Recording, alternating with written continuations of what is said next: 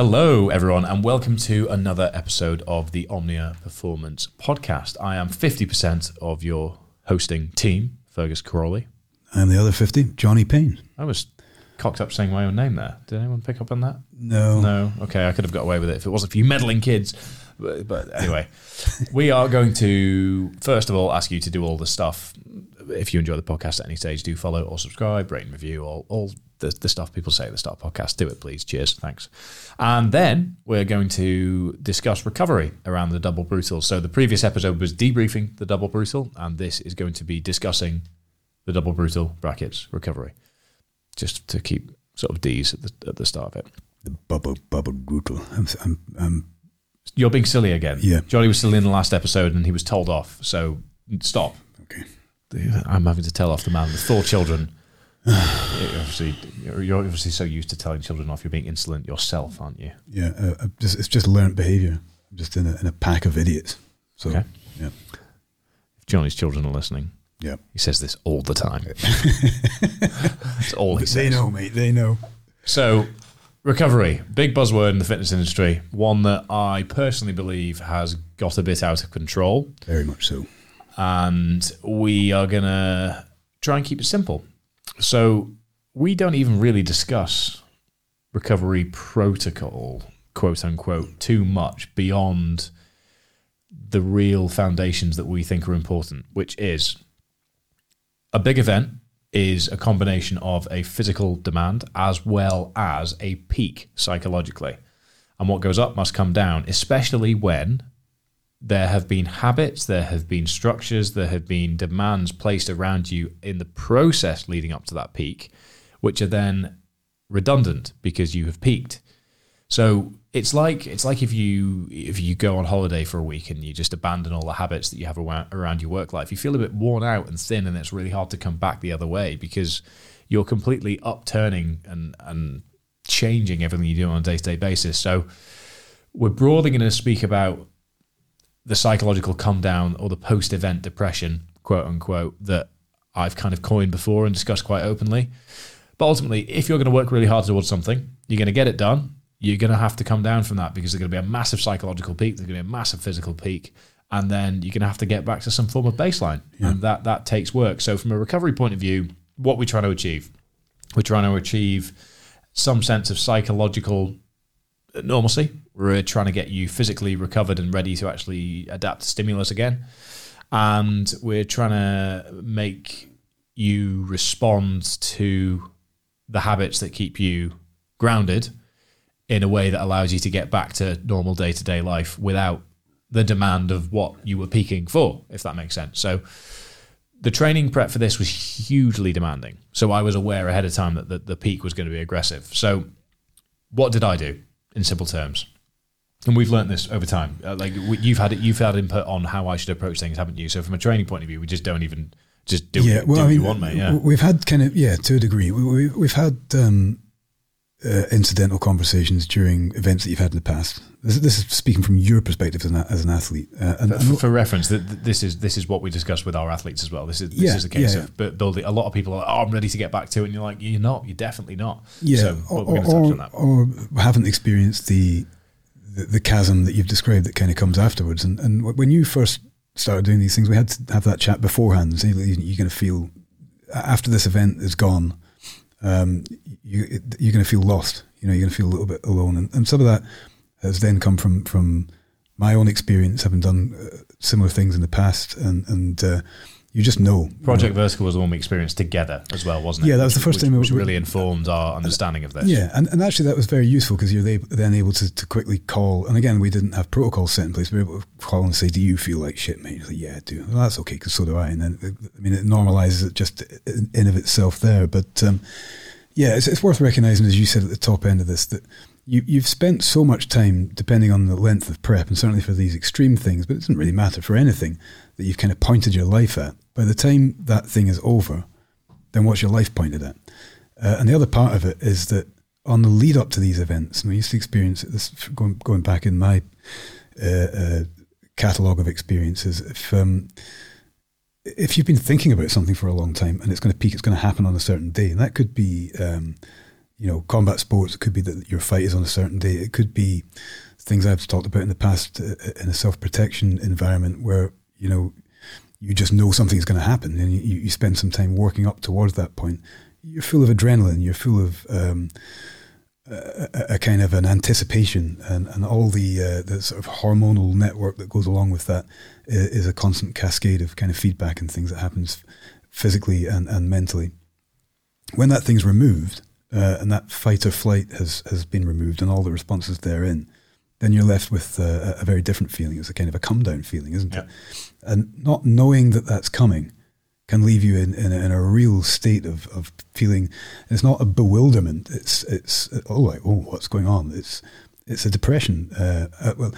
You should be careful to not to use that word directly. It's a similar mechanism. It very much so. Certainly, it's a very lonely, empty, and quite sometimes quite worrying feeling for an individual. So knowing that ahead of time and having people that you can lean on who say, yeah, you're all right, we expected this, give it a few days and all the rest of it is very, very useful. It's like it needs to be treated in the same way as if you have been in financial services your whole life, and then 2008 came along and all of a sudden you're not in financial services anymore. Your whole identity is wrapped up with your work, and you need to pivot. But in that pivoting period, you don't know who you are, you don't know what you're doing, you don't know how to spend your time day to day. And it's kind of the same thing where you are training for a full distance triathlon, a ultra. You are an ultra athlete around family, work life, whatever it is. And then all of a sudden you don't need to be anymore.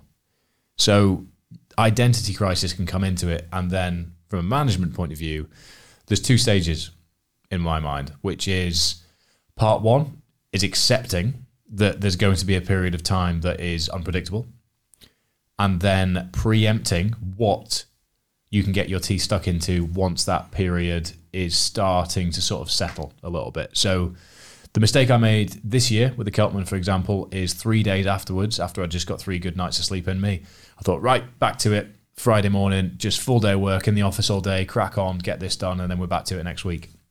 But I hadn't given enough time for the unpredictable psychological slump, physical fatigue, general come down effect to settle.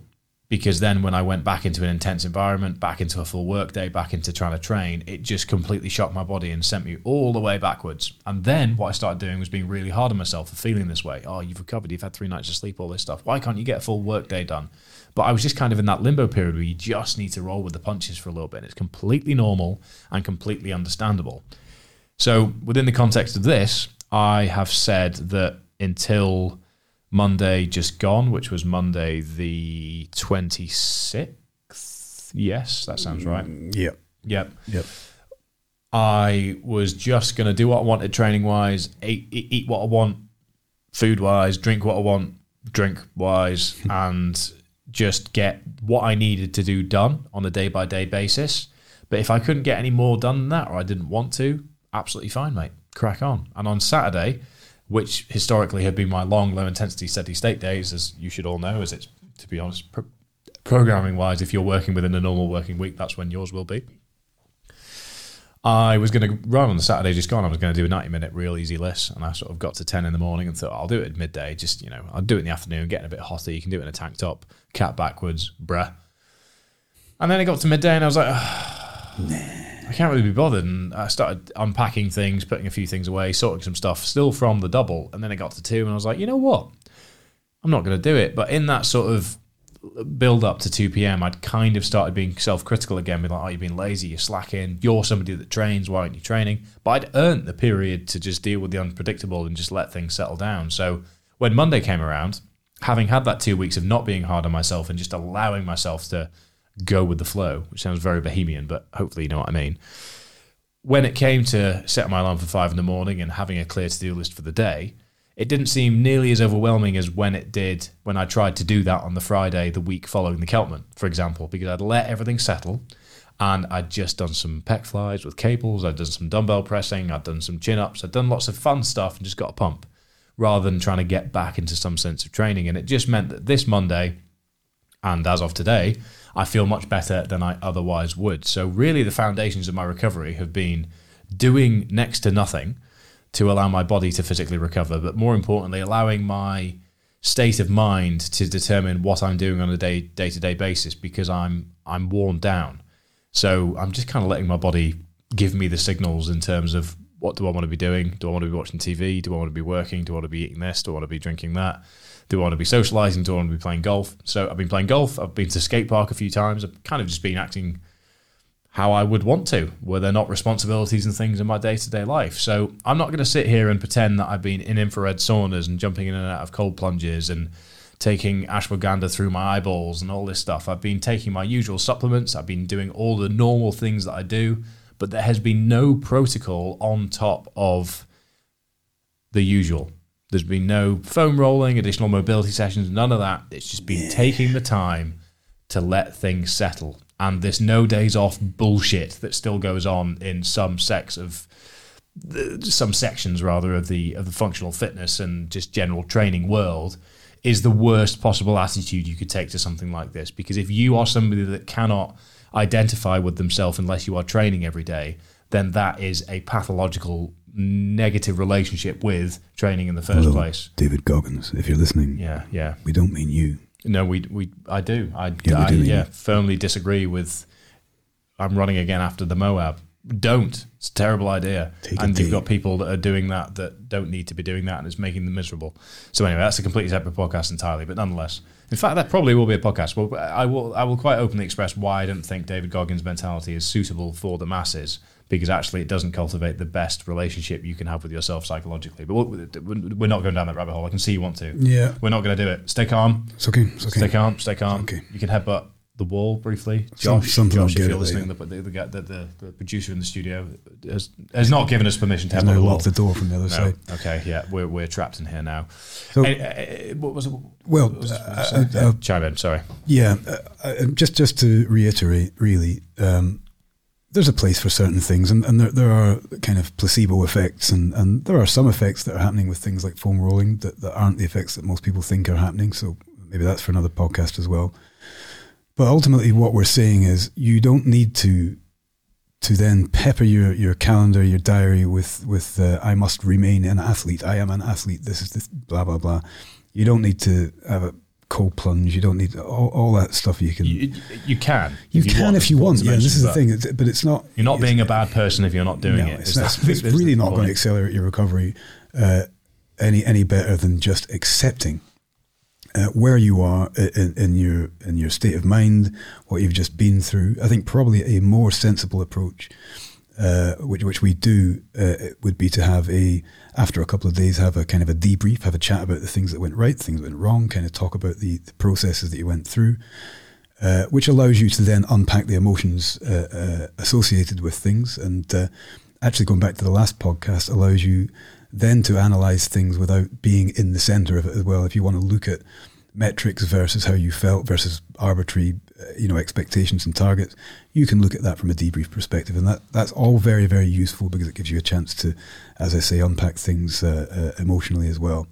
But just accepting that you have just been through something significant in your life and it has stopped is worth taking a moment and just saying, well, in which case it's okay just to forget about maintaining your deadlift percentages that particular week. Why don't you do, as you've said, go to the skate park, play some golf, see some friends, and just ultimately, what did you call it, bohemian a minute ago, just chill. Chill wins down. And I think that there's no better advice than just, sit back, relax, and appreciate what you've done. It doesn't come immediately. You're in that position now with the brutal, is that only now are you able to kind of look back and go, oh, this was great. That was, the debrief that we did for the last week's podcast. We're able to discuss what was fun, what was good, as opposed to just simply existing as somebody who has just finished a double brutal and extreme triathlon. I needed the video to remember most of it. Which is why a debrief and why talking to somebody else that was there and getting different opinions on it allows you to kind of look at it objectively. And that's all very, very useful. But yeah, probably to underline what you've said, you can go too hard on this idea that you must be an athlete, you must recover by working, man. I don't want to seem like we're being flippant, because there is data and research on recovery protocols out there. Yes, however, it is so marginal for the most part and over-marketed that generally speaking, I'd rather just not worry about it and just focus on sleep and focus on what I'm eating. Well, I mean, that's the day-to-day stuff for us as well, isn't it? That's how we look at things. If you're looking at the grain of sand on top of the sand dune, instead of looking at the sand dune, you've probably fucked up, haven't you? And that's what we're saying is, like, listen, this stuff might have its place, but if you've not got your meat and tatties in there, why are you worried about what particular condiments you might be using? Just get the work done, and that might well be just a case of what an incredibly working class Scottish analogy. That's just a case of just sit down, relax, chill, do things to look after yourself at risk of immediately provoking a ridiculous response. A bit of self-love is pretty bloody useful here. Yeah, but it really is. It's important. Just look after yourself, and all the other stuff. The grains of sand on top. If you've got those first things in order and you're totally on top of that, then you're probably better than most people I've ever met. If you have, then more power to you. Jump in that cold plunge and I don't know, whatever else you people are doing. But for me, I'm going to have a Guinness and chill. Yeah. I mean, Guinness suggests it's not plural, but there'll be some Guinness. bear in mind that that's the norm. But I think, again, to go back to the cold plunge things, we're not in any way bashing them. It's just don't put too much faith. To circle back on not seeming flippant and actually discrediting things that do have research behind them, do have lots of anecdotal support. And actually, I enjoy a cold plunge some mornings because it does give you one hell of a buzz and is better than caffeine. So from that point of view... I should say, know yourself is also very useful, because if that is something that you have done all the way through and you like it's a habit, it's a pillar you can maintain, and it was something that you enjoy, as you say, you enjoy it. I can't think of anything worse than a cold plunge or a cold shower or all that bollocks. You grew up with a cold plunge down the bottom of the road, didn't you? It's like, no, I do not want to stand there. I can't think of anything more horrible. In which case, if I was to do that because I'd read it in fucking recovery magazine RS or whatever, then I'm going to make myself more stressed out than I need to be. So recovery magazine RS. Okay. To circle back. Look after yourself, know yourself, and just chill. Winston. The bottom line is, don't put too much faith in quote unquote recovery protocol or things beyond the noddy basics. Is the point? We've somehow turned into a cold plunge bashing thing, which is not the case. Trying to move away from that, apart from the fact that I think it's shit. But there you go. That's Johnny's opinion. There is value in them. Please don't take the same as, these guys said this. What are they talking about? There is value in them, but let's put it this way. Me actively seeking out cold plunge therapy during this recovery process is frankly a waste of my time, given the bigger picture thinking, because the psychological elements and the things are just sort of sitting in the feeling and the recovery is currently more important. So my number one priority has been sleep. Second in that hierarchy has been food. Thirdly has been probably not putting too much demand on myself on a day-to-day basis, which goes back to the not being critical, giving myself that timeline. So from a metric tracking point of view, I've been keeping a close eye on my HRV and the data coming from Whoop. I have not yet hit a green day. And I've been... I thought you'd had one today. No, still yellow. But everything's tracking up, which is good. So again, to talk about, you've heard me speak about Whoop in YouTube videos and things. I'm using it as a metric to inform my decisions around sleep, around eating patterns, around training. And actually, the one thing that was a bit of a red flag, quite literally it was more of a red tissue. But after I did a bit of a bro session at the gym just down the road from here, that was Tuesday last week, I had a nosebleed in the car on the way home. So that was a bit of a Fergus, it's too soon message. Not something I'm proud of. I've said that proudly, but that's not something it did make me realise, again, you're eagerly getting back to things too soon. Your body has quite literally sent you a warning signal here. And nothing like your blood leaking out your face to tell you to just chill out. Was that Gandhi? Yeah. That was Gandhi. No, it was Marcus Aurelius, wasn't it? Could have been one of these Epictetus or whoever his name is. Yeah. Somebody said it. Yeah, it definitely wasn't just Johnny now. No, definitely not. You know what you should have done? Instead of going and doing that bro session and all the rest of it, you should have had yourself a cold plunge. Shit. Foam rolled the Why did you bring it back to that, IT Johnny? band. Because I don't have anything against cold plunges. In fact, there's lots of value in them. Get a lacrosse ball into your IT band. Foam roll the shit out of your hips. Get in a cold plunge. Listen to Goggins' podcast. And I don't know, snort some amphetamines, you'll be fine. You'll be good to go. You'll be good to go in anywhere you like. Nobody's going to stop you. Your satirical tangent. Recovery 101 was pretty valid, satirically speaking, until the snort some amphetamines. This podcast today and last week's were recorded in the same session, and for anyone that's listened to both, you can clearly see that there was something in Johnny's coffee this morning. Amphetamines. Haven't I just explained it to you? Oh, yeah, sorry, no, the cat's out the bag. But to be clear, I will be returning to some sort of habit stacking over the next few weeks once I'm back to peak performance, sort of trying to optimize day to day, get the best out of myself. And that might include cold plunges, not in a cynical way, but I'm not going to think, oh, this is leveling up my recovery when I'm already overtraining, which tends to be those that shout the loudest about recovery tend to be the ones that are overworking themselves the most. When I'm back into some sort of training routine, I will be incorporating these 1% habit things that really do make a difference. But until then, I'm not at the 99% that warrants it. And that is the broader point that we have so poorly, terribly tried to make today. I think it's been hammered home well. I think so. We've been very, very silly. Silly boys. But ultimately, that's that. So this is Wednesday, 2.5 weeks after the double. I'm feeling solid. I'm getting through work days. My to-do list is getting bigger and I'm getting more confident with it.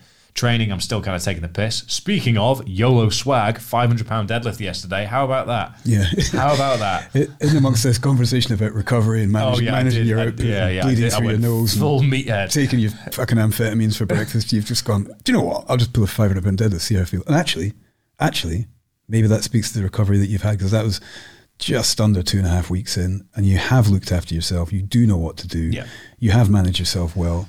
And your system, because you said to me today when we were talking about it, what's that all about? Well, you've just described, barring the nonsense in this podcast, you described exactly what it's about. You've allowed your body to recover to a point at which it's able to express force and strength. Yeah, well, all the fatigue's gone in an intelligent manner, and you tested it, and what better way to test it than what looked to me, tell me if I'm wrong, 7.5, 8 out of 10 RPE deadlift, 500 pounds. There was way more. The only thing that was a bit off was the positioning, because it's not a lift I've done for literally months. I've done a lot of supported deadlifting, but it just goes to show the theory that I've had for years, which the best way to get better at deadlifting is to not deadlift. That seems to be the case for me anyways. If I do a lot more low bar squatting and RDLs and things, my deadlift just gets better. But I think that's ultimately a commentary on fatigue. But again, to round things off, I think for anyone that's wondering about how they can recover from these things, first and foremost, you need to accept that you can't beat your physiology, your psychology. You're going to be done in. You're going to be psychologically battered. You're going to be physically battered, and you just need to sit there and sit in the slow cooker for a couple of weeks. But be realistic about, if you're feeling shit when you've tried to go back to things, it's because you are not yet recovered. It's not because you're a shit person or you've lost your mojo or any of this stuff that we can so easily be critical about ourselves with. And my approach is somebody who's been through this several more than maybe a dozen times at a high level.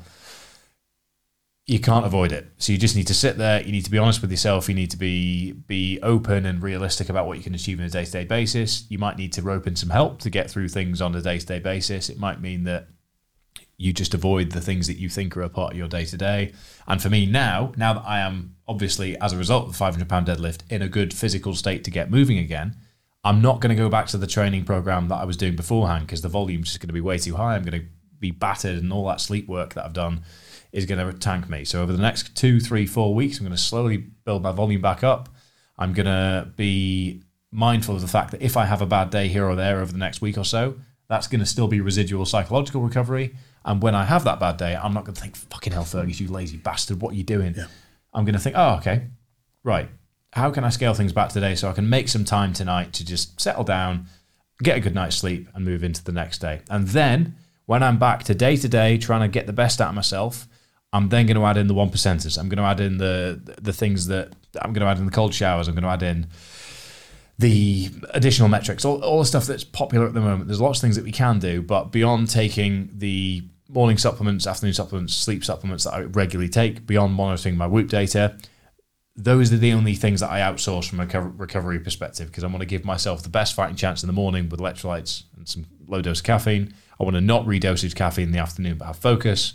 I want to improve the quality of my sleep with scientifically dosed ingredients, and I want to monitor how I respond to all of these things within the context of my day via my Whoop data.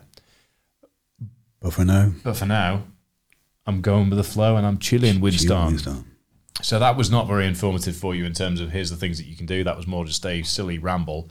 So for that, we apologise. But 50% of these podcasts are informative. 50% of them are us slowly losing our minds.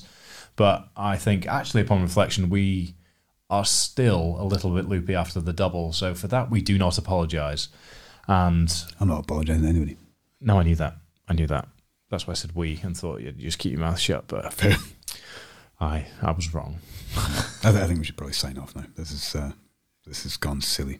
It really has. Anyway, to close out, if you do have any questions about any of these things, because you want to explore where the actual literature is, there is a lot of supportive literature on recovery in general terms, but our bottom line thinking on it is effective programming is prevention rather than cure. And it's much harder to bring yourself back from being overworked and maladaptive than it is to effectively chipping away over time. At this point, as we're recording this is not, but as it is live, it will be. We will have the education platform live with Omnia and Dr. Phil Price, where there is going to be a resource bank on all this stuff, and there will be a lot less piss-takery with a seminar and a lecture every month. Lecture from Dr. Phil and a seminar from us on the detail around a lot of things, more anecdotally speaking and more experientially that we'll be covering. So if you are more interested in that in a apparently more formal setting, today was a little bit less formal, but for that, you may have enjoyed it. Who knows? You might think we're hilarious. You might think these geezers have just gone down in my estimations. And you know what? I would not blame you. So with that in mind, thank you very much. Do all of the podcast button hitting stuff. And probably don't share this one with a friend. But yeah, we'll see you next time. Bye.